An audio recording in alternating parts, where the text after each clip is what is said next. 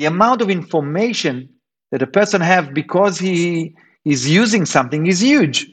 So if you are going to go through a specific procedure, you would be happy to speak with somebody who has already done that, right? You take a specific medication, you want somebody else who's done that before. So all of those things happening for us, that's a life-changing. Welcome to 20-Minute Leaders. Just sit back, relax, and learn from the leaders of today. It's a journey. Each one is different, unique, inspiring. Let's get started. This episode is powered by J Ventures, a community-driven VC fund in Silicon Valley in partnership with Leumi Tech, sponsored by Homeward Ventures, Hippo Insurance, Upwest Labs, Synergy Global, Hillel at Stanford, Leap, Birthright Excel, Serona Partners, and in media partnership with C-Tech. All right, let's get ready for some inspiration. Welcome to 20-Minute Leaders and meet Amnon Bar-Lev, the co-founder of CEO of Alike Health. Amnon was the former president at Check Point Software Technologies, and prior to that, he was the founder and CEO of Expert Integrated System Ltd. Amnon began his career in the Israeli Air Force and holds a Bachelor of Arts degree in Computer Science and Management from Tel Aviv University and has continued his studies at the Faculty of Medicine, School of Graduate Studies. You do not want to miss this one. Amnon Bar-Lev, welcome to 20-Minute Leaders. I am so excited for this episode. Thank you so much for being here. How are you? Thank you for having me. I'm doing great. Thank you. Amnon, I have already in my mind like 50 questions I have to ask you. You've done some incredible things and an amazing journey with twists and turns. From flying F-16 planes to being the president and CEO of Expert Integrated Systems, the president of the well-known Check Point Software Technologies company, a glory of the startup nation that everybody knows. And most recently now, the co-founder and CEO of Alike Health, with a few more things in between. One of them that we're going to have to spend some time talking about, resuming your studies as a graduate studies now in the Sackler School of Medicine, obviously in the world of health in which you're at. So Amnon, if I have to ask you to look at your sort of career path, who are you? Are you are you an executive? Are you an entrepreneur? Who are you? Oh, I hate labels, and I'm not sure that they always contradict each other. I think I'm a challenger. I don't know if there's terms like that for people, but I really enjoy challenge, and the most important one to challenge is always yourself, right? But it's really relevant. Either you're at the Air Force and you need to challenge yourself every day when you fly. When you build a company like my first one at Expert, and then I moved to Check Point, which was totally different. That's an enterprise, and I grew a company from about $500 million in sale to $2 billion and to about $17 billion market cap company. And that's like a totally global, from a very local company to, I manage about 3,000 to 4,000 people all around the globe, to a startup with 15 people.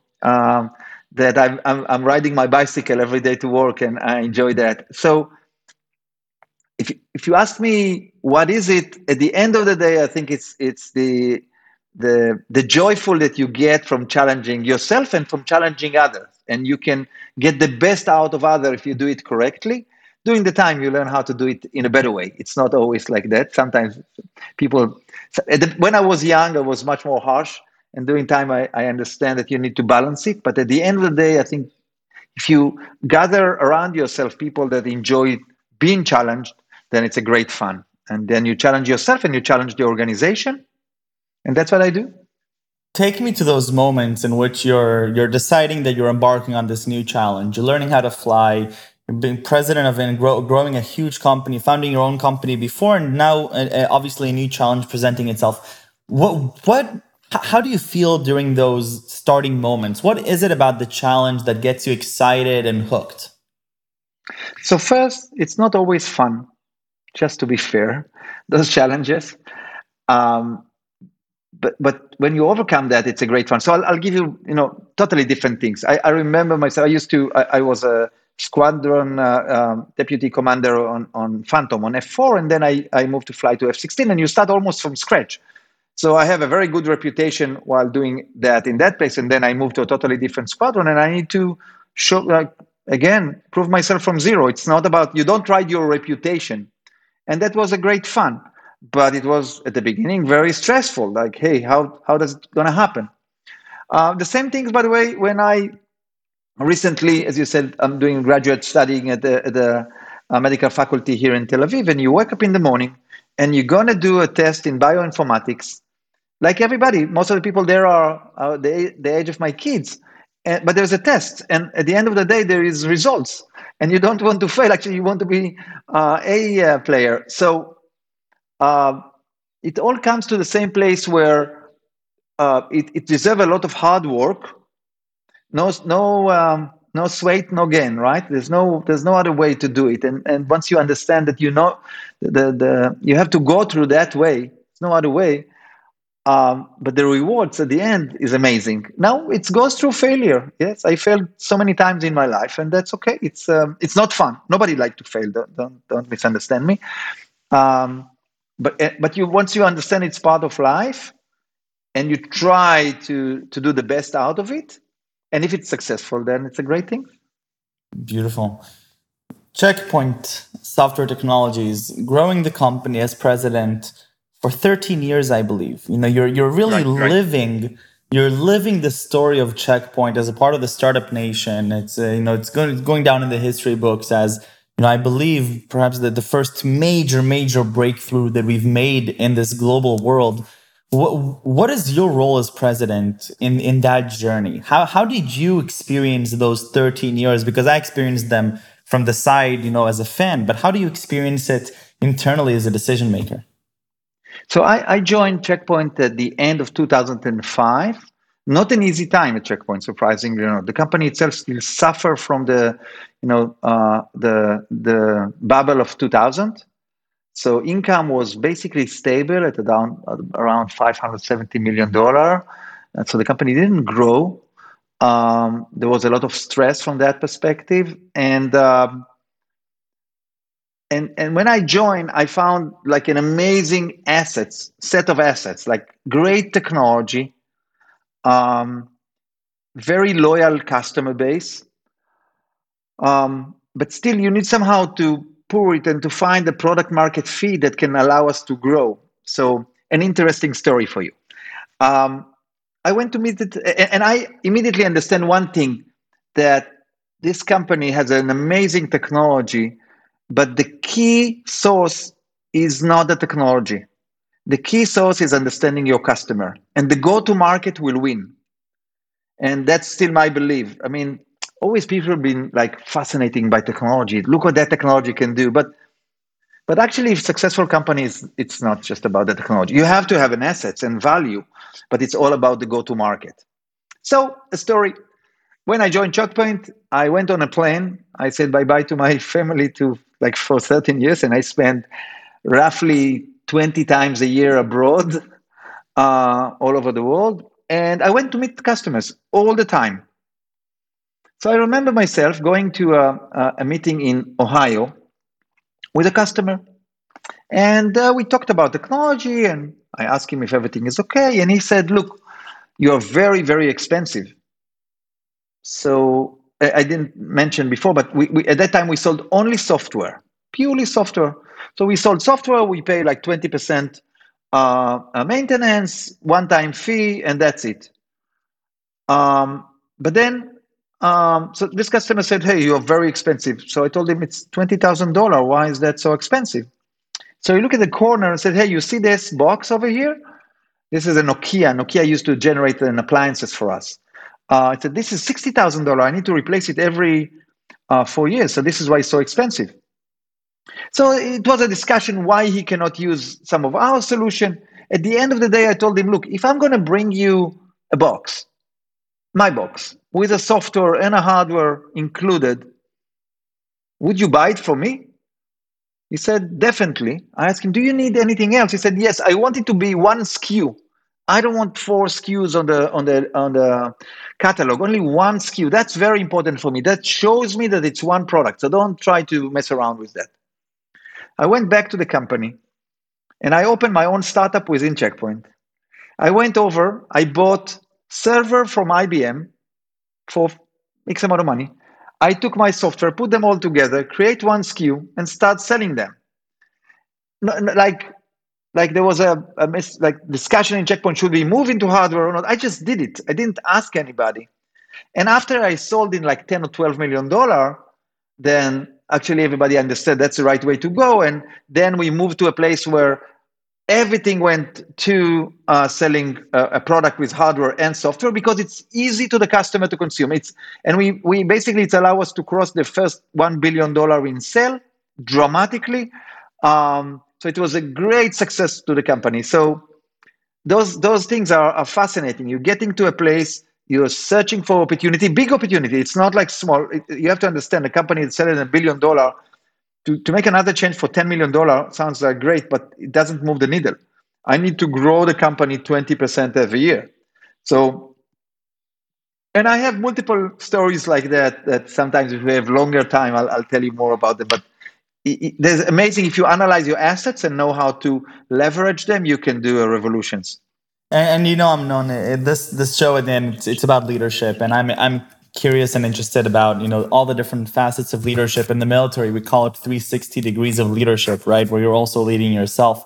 And one thing that that it sticks with me, they're talking about it's trivial. Yes, you as the president, you have the ability to now go and go on these endeavors, but these are time-consuming endeavors. You're literally building and designing and manufacturing a product within the company. Every hour of Amnon costs a lot of money, and you still decide to go out on this initiative and to prove the value of it. And I can only imagine that if you were to come to the board and to the management team ahead of time saying, I believe in this, it may not have gone the same way. And a lot of that a lot of that entrepreneurship is something that I've been learning is quite critical, especially for companies in this growth stage that may reach some stagnation or some logarithmic asymptote. And so I have to take you more towards your transition from cyber to health. What was that about? What's happening there? So I'm sorry to disappoint you. It's going to be a very boring story. I didn't have nobody that died in my family, knock on wood, from cancer or something. It was much simpler than that. I decided at a certain point in time that I did very good to myself financially and others, and it's time to try to do other stuff in life, and mostly to see if I can do something big that will help the world. As you know, people are growing at the beginning; they just need to survive, right? Bringing home food and stuff. Afterwards, in this chain, the next step is to be successful, and then the last one is, can I leave a legacy here? So good for me. I'm at that stage, and so I went over to the president of the Tel Aviv University and told him, look, I was a student, a very good student, to be fair. Again, this A stuff. But I studied computer science, and computer science first degree is basically like school. I didn't do any research or anything like that. And I'm very curious to understand more about the academic life and to see if there's values there that I can take outside and make something big out of them. And he said, hey, this is great. I'll present you with numerous amount of researcher, and you choose one, and they will be happy to work with you. And that's really what happened. So that's brought me to the life science. I didn't plan to do that. And I met a couple of them. I choose one professor, Professor Noam Shomron. I like what he's doing. He did molecular genetics, so it's quite fascinating things to learn. And we have numerous discussion, like a brainstorming. And then after a couple of months, I said, look, it's nice, but I don't understand the language. It goes back to the question before. If you really want to do something, you need to understand the nuance. You cannot say, hey, I'm a great manager, so I can manage everything. No, I don't accept that. There's a lot of customization need to be done in the way of thinking. And there's a language to speak, language in a broader aspect. It's multiple factors and things. So I said, I really need to understand that more. And basically, I spent 2 years of my life as a student. I took like a very massive courses like biochemistry and cell structure and genetics and stuff. And then I learned everything I can on everything. So nanotechnology to bioinformatics to whatever it is, immunotherapy and so forth. And the whole idea was, and by the way, I did everything like every other student. I did exams, I did seminars. I was older than the professors there. They always look, when they get to the room the first day, they look, who is this guy with the white hair? But it gave me so much background because the difference between healthcare and cyber is huge. The overall healthcare is a statistical science, and the ratio between signal and noise is very bad. It's not determinist by any means. And it's interesting because once I understand that very deeply statistically, I found out that roughly about 30% of people react to a specific treatment. Only 30%, more or less. By the way, placebo, about 20%. So it's not too much different, surprisingly or not. And that's lead me to a question. So can I do something about it? Can I find a better way to look at people and cluster them differently? And then I came across a technology called patient similarity network. And that's AI. That's what you might do in Stanford. So the idea was, can I cluster people based on similarity? Because if you look at the way physicians look at people, they look them on a specific condition. So if they have IBD, then gastroenterologist will look at them and whatever. So that's what he sees.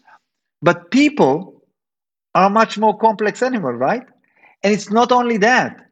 There's an amazing article from McKinsey that shows that if I'm looking at all things that affect my health, so genetics is about 20%, my clinical data is about 30%, and 50% relate to my social determinants. Where do I live? My social economic status. How do I sleep at night? Do I do sport? My social interaction. Do I have friends? All of that, it's extremely important.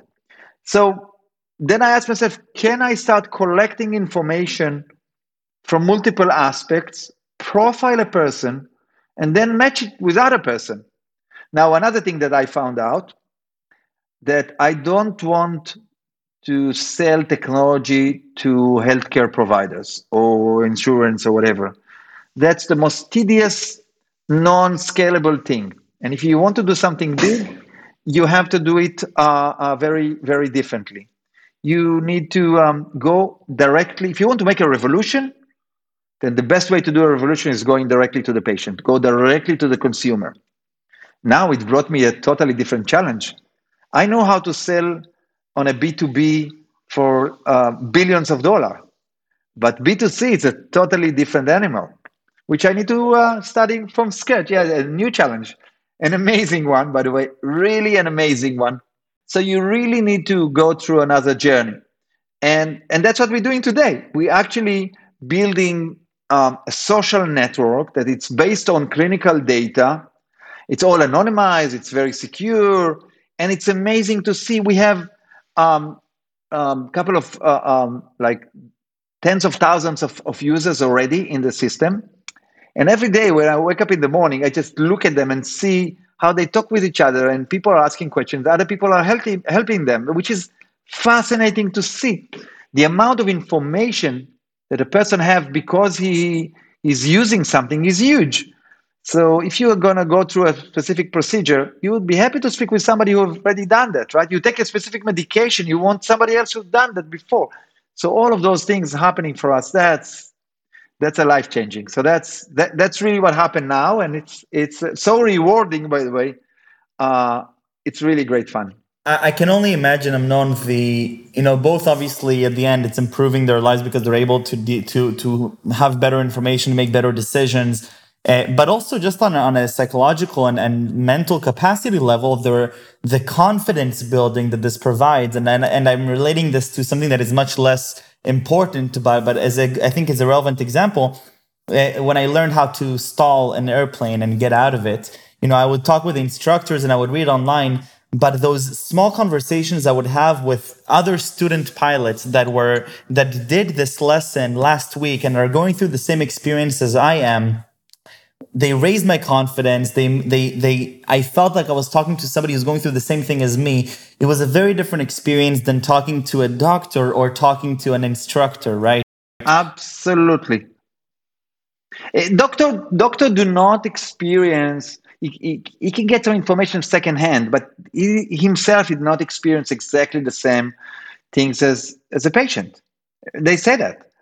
No, not that they have the time or the energy or the incentive to spend so much time with you, but they sometimes just do not know the information. And this, I saw two people talking about how to put their continuous sugar monitoring Libra to their hand and how to stick it. So what will be the patch to stick it when they go to the shower?